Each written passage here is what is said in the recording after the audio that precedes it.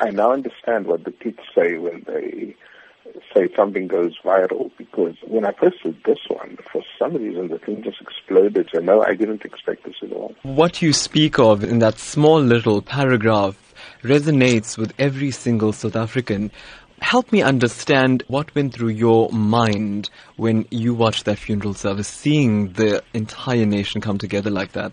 It suddenly struck me, that we take for granted the wonderful, wonderful ways in which, in moments of crisis, we come together as South Africans in such a beautiful way. And knowing Uncle Kathy, this was no accident. I mean, he put together, and his wife Barbara put together this funeral in such a powerful way, but also without making a scene about it. So there's a lot of those things that if you just looked again, you'd see amazing examples of solidarity, of interracial friendships, of interfaith community.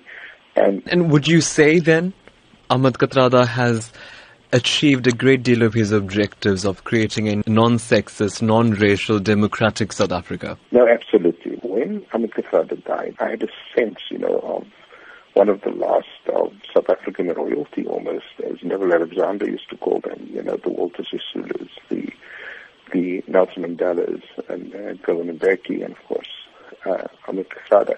And these were special people, they weren't loud, they weren't obnoxious, they weren't sleazy, they weren't greedy, in having this simple funeral, you at the same time make a profound statement. Professor, yes, that statement didn't stop there. Many have said that THAT Kathrada stood up for injustice and stood up for whatever he felt in his heart to be incorrect.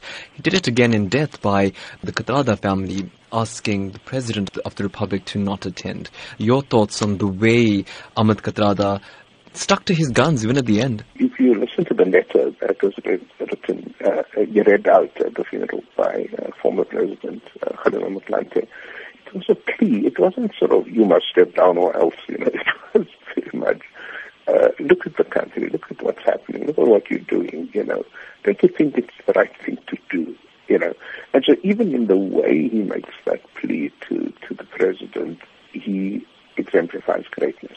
It comes at a time when South Africans themselves are facing a great deal of uncertainty. And South Africans often lament to us that they're not so happy about being South African right now.